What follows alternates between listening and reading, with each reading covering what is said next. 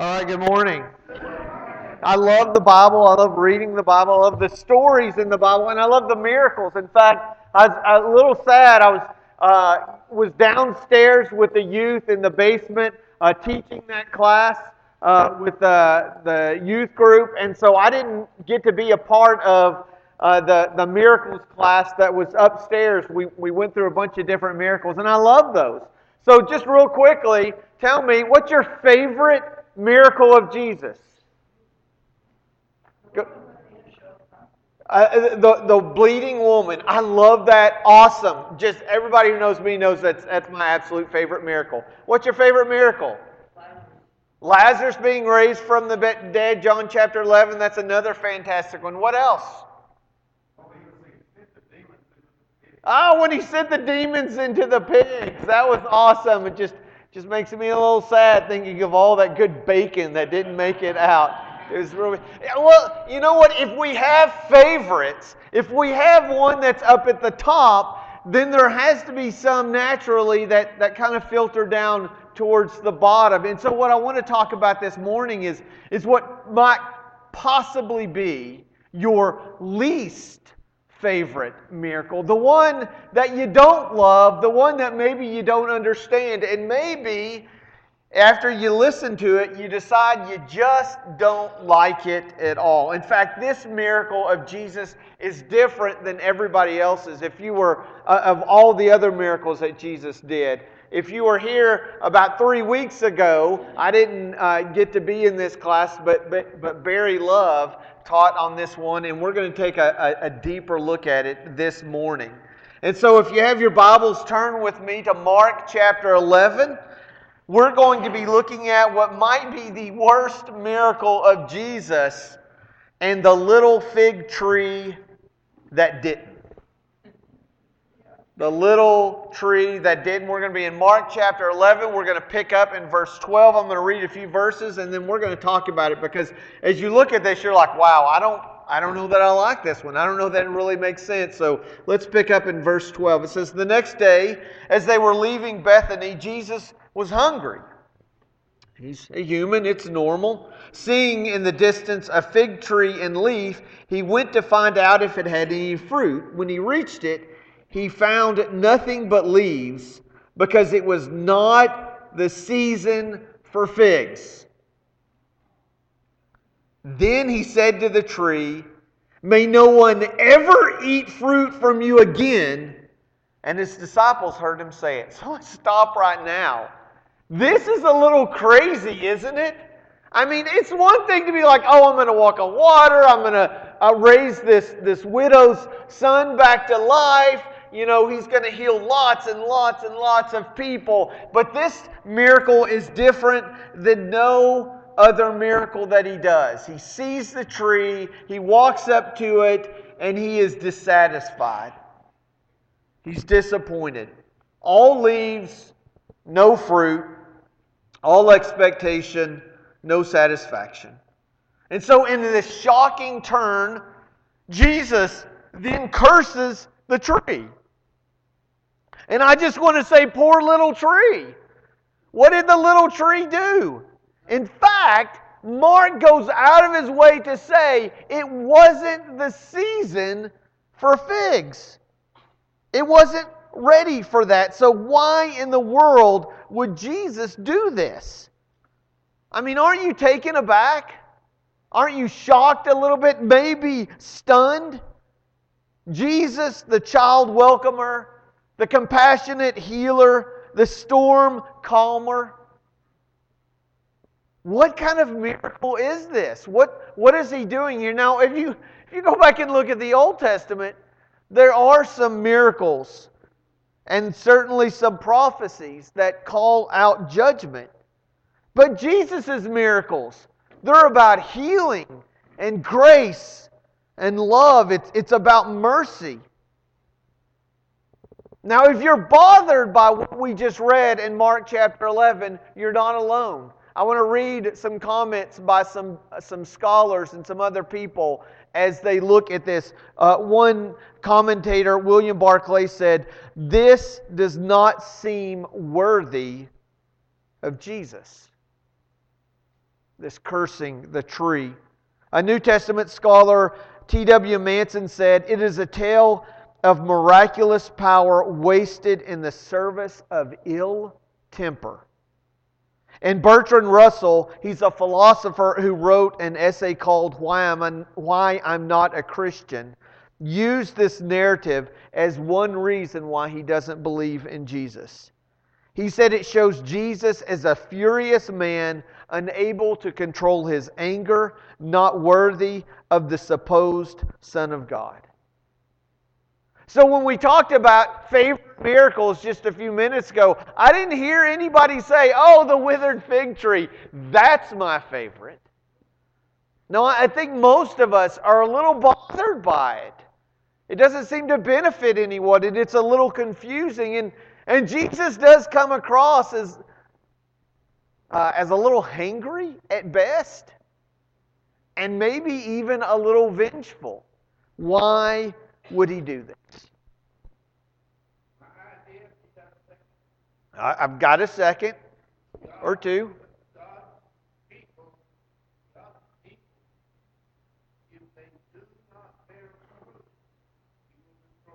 Okay. Okay, so you think there's a connection made. I think you might have cheated. I think you've read ahead. But I don't want to go there yet. Because the rest of us are already wanting to flip the page. We want to erase this. We want it gone. We don't want our friends reading this and asking us, what do we really make of Jesus cursing trees?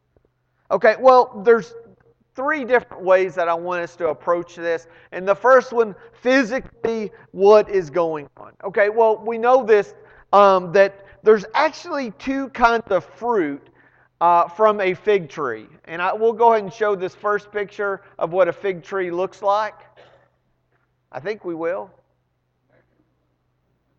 So it bears, this is a fig tree. They grow anywhere from 10 feet to 30 feet.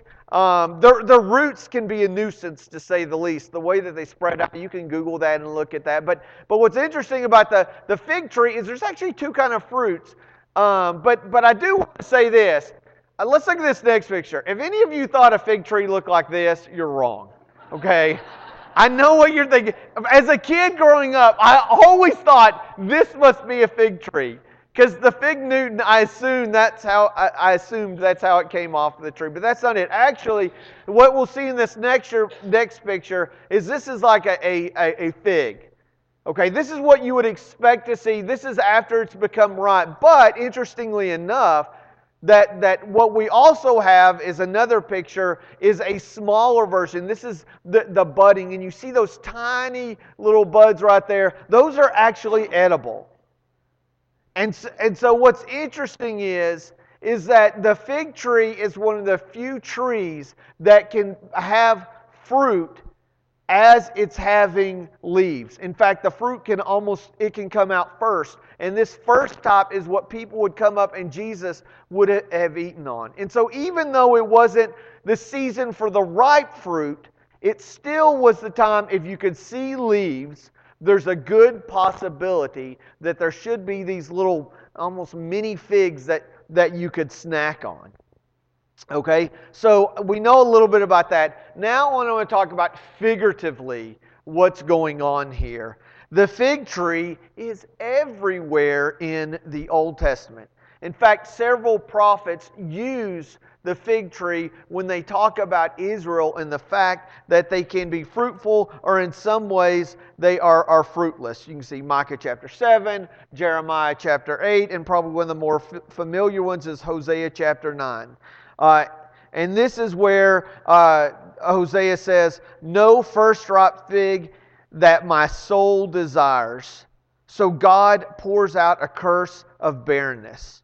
And Israel becomes a rotten fig. And that's Jeremiah chapter 29.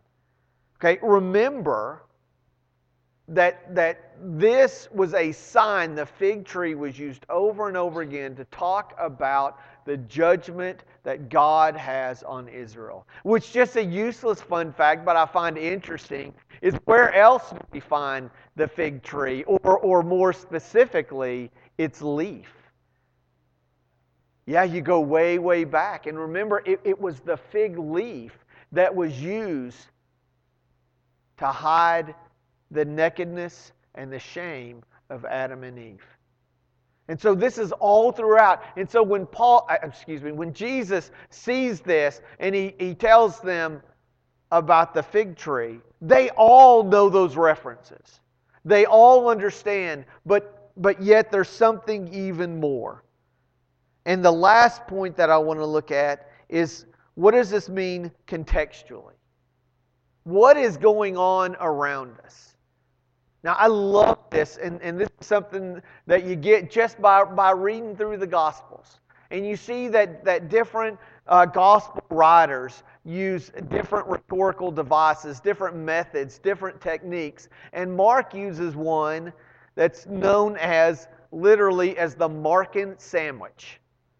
And I know you're thinking, I've lost my mind, that we're talking about figs and now we're talking about food. But there is this technique that Mark loves to use that's known as the Markan sandwich.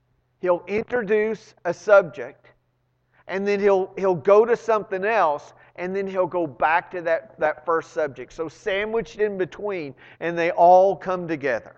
Right? And so what we're seeing here, starting in verse 12, is really just the top bun. Okay? So there's more going on that we have to see. And so it's important that we keep going on and read ahead. So let's pick up in verse 15. Okay? So we're completely changing here. We had the top bun, and now we're getting to the ham. Okay? So listen here. Or, I don't know, what turkey probably would be better in this instance if you listen.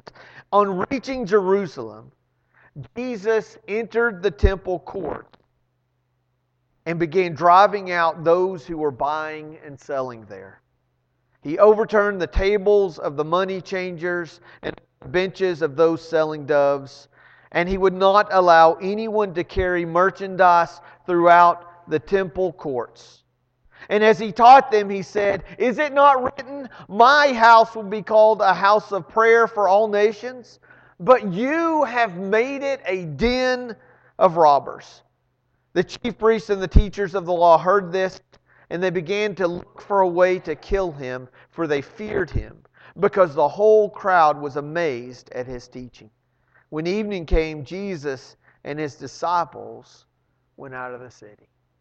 Well, this is just another passage that we would just as soon forget, because it shows Jesus as maybe a little bit of a tyrant. Maybe he's impetuous, loses his temper. He walks into the temple, he sees what's going on, and he literally just starts throwing tables and pushing over benches and yelling at people. We have another account where he's going to make a whip and crack it and get people out and start yelling and screaming. What's going on here? I mean, first, this poor little fig tree that does nothing except maybe not have fruit, right? And he curses it, and then he comes back in, and all of a sudden he's screaming and yelling again. It's like Jesus has lost his temper. We should just remove Mark 11 from our Bibles. In fact, do you mind doing that? Would you just tear that page? Let's throw it away, because I don't know what to do with it. Just read it? I'm bothered by this, but what if something else is going on? What if Jesus is looking at the temple in the same way that he looked at that fruit? See, he saw the leaves, and the leaves led to an expectation, a hope, and a desire that there was something else there. Jerusalem was in full bloom, but there was no fruit. There was nothing there. Jesus lashes out at the temple in the same way that he had lashed out at the fig tree. And so maybe there's something in common with the two.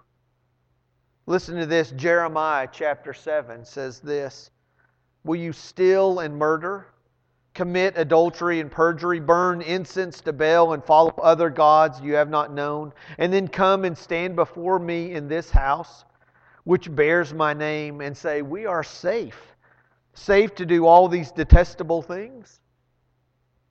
has this house which bears my name become a den of robbers to you? But I've been watching, declares the Lord. Think about this. This wasn't just, and there was a lot of things that were going on within the temple that weren't really, pardon the pun, kosher. I mean, there were a lot of things that the Jews had begun doing, that the chief priests were doing. Everything from the way that they were just really shearing, not just the wool of the lambs. It was the people too. People would come in, they would bring their coins. And there in the temple, they would say, you know what, we can't accept this coin because it has the face of somebody on there. And sometimes that face might be a Roman leader who was worshipped in some way. So they said, we're not going to have those type of coins. So if you give us your coin, we will then give you the temple currency that you can use. But they would make a little off of that. These people had traveled all this way. They were being cheated. But here's the big thing. It wasn't just, y'all are doing bad things in here. He called it a what? Of robbers. A den. Now, listen, I'm not a crazy hunter. I don't know a lot about animals. I have a dog. He's not smart. That's what I know. Right? But what's a den? It's where they live. Do you get this?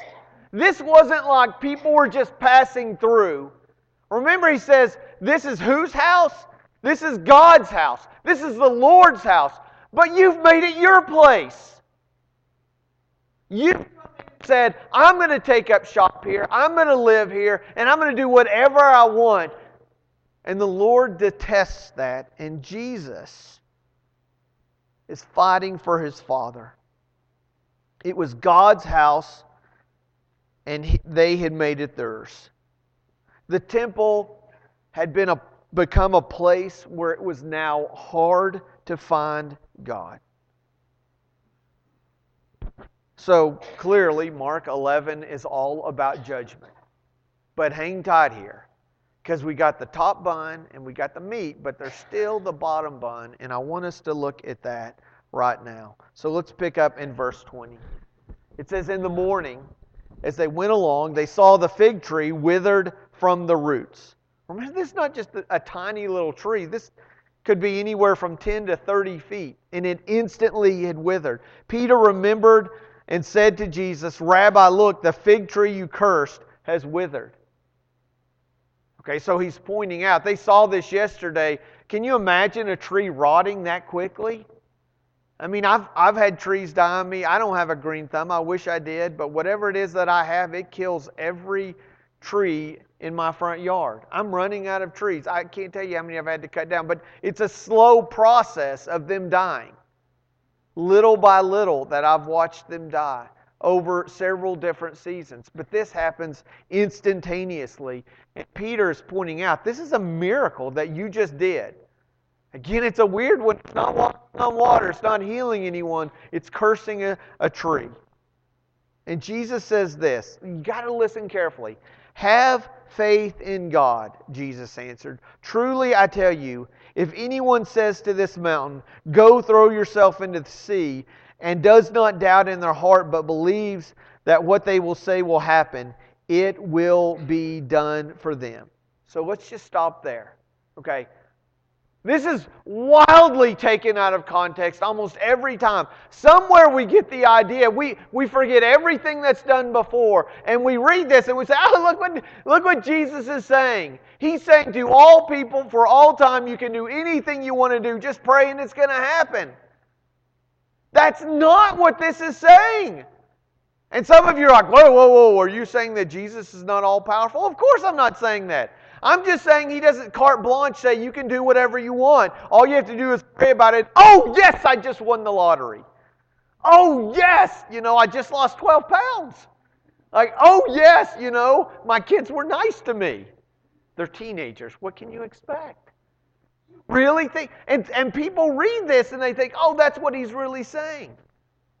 But there's a word in there that you really got to pay attention to. That I think is really, really important because it places it back in the context. Listen to this. One more time, I want to read this. He says, have faith in God.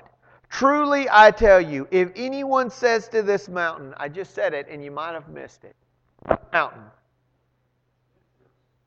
He didn't say a mountain or your mountain. He says this mountain. Can you guess what mountain he was looking at? It was the Temple Mount. He wasn't making a declaration that anytime you have a problem, you just say a little prayer and wiggle your nose and God will fix it and take it away. That's not how it works. It didn't work for Paul. Paul begged and pleaded, and God didn't remove that mountain from him. Jesus is speaking into a specific context, and he says, this mountain will be thrown. And here's what's really interesting about it. This mountain, this Temple Mountain, this temple which took decades to build, over 40 years to build, was going to be completely destroyed. And that would devastate Jews who loved going to that mountain.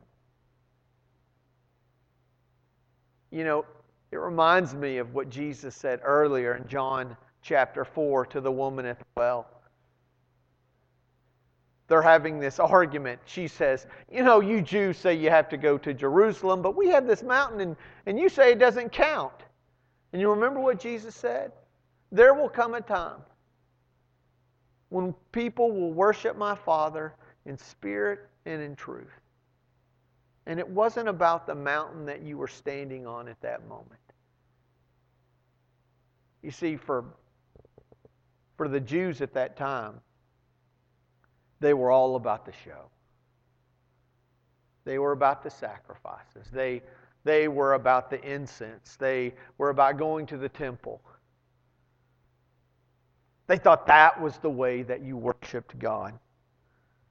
But Jesus was offering a completely different mountain altogether. Because right near the mountain where the temple was another mountain that we know as Calvary. And he would say, this mountain is the one which will never go away.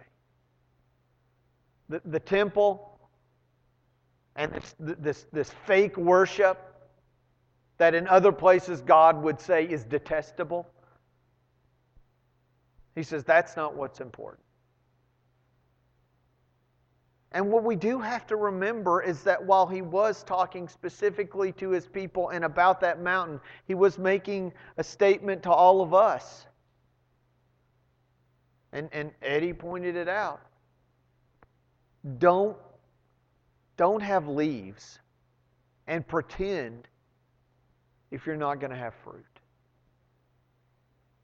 Don't let your worship be about an auditorium or a time or a certain number of songs, a place where you go to.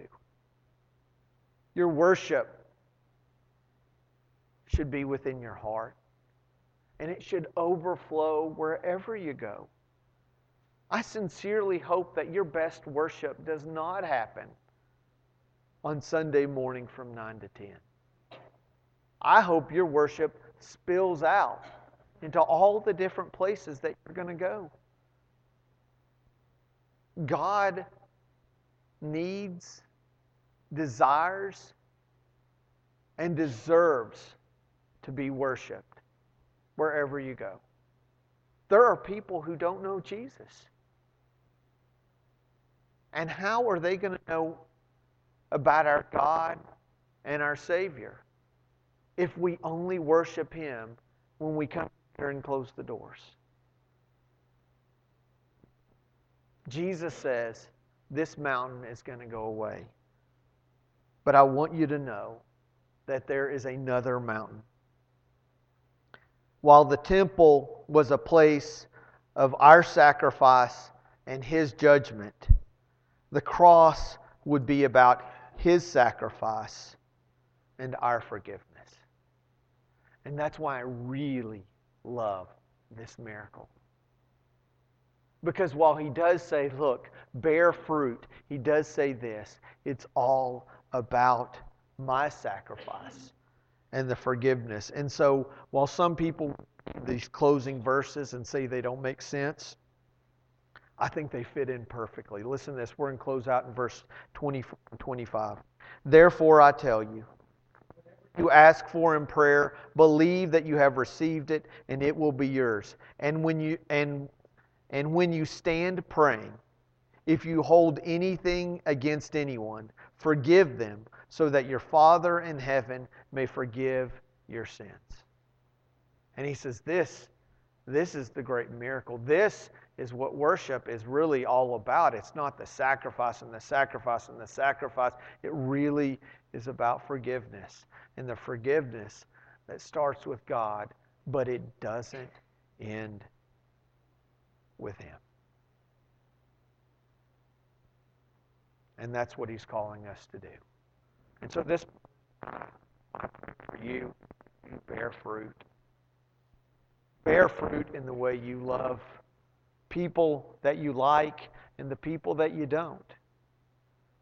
And for some of you, you have nursed a grudge and sought revenge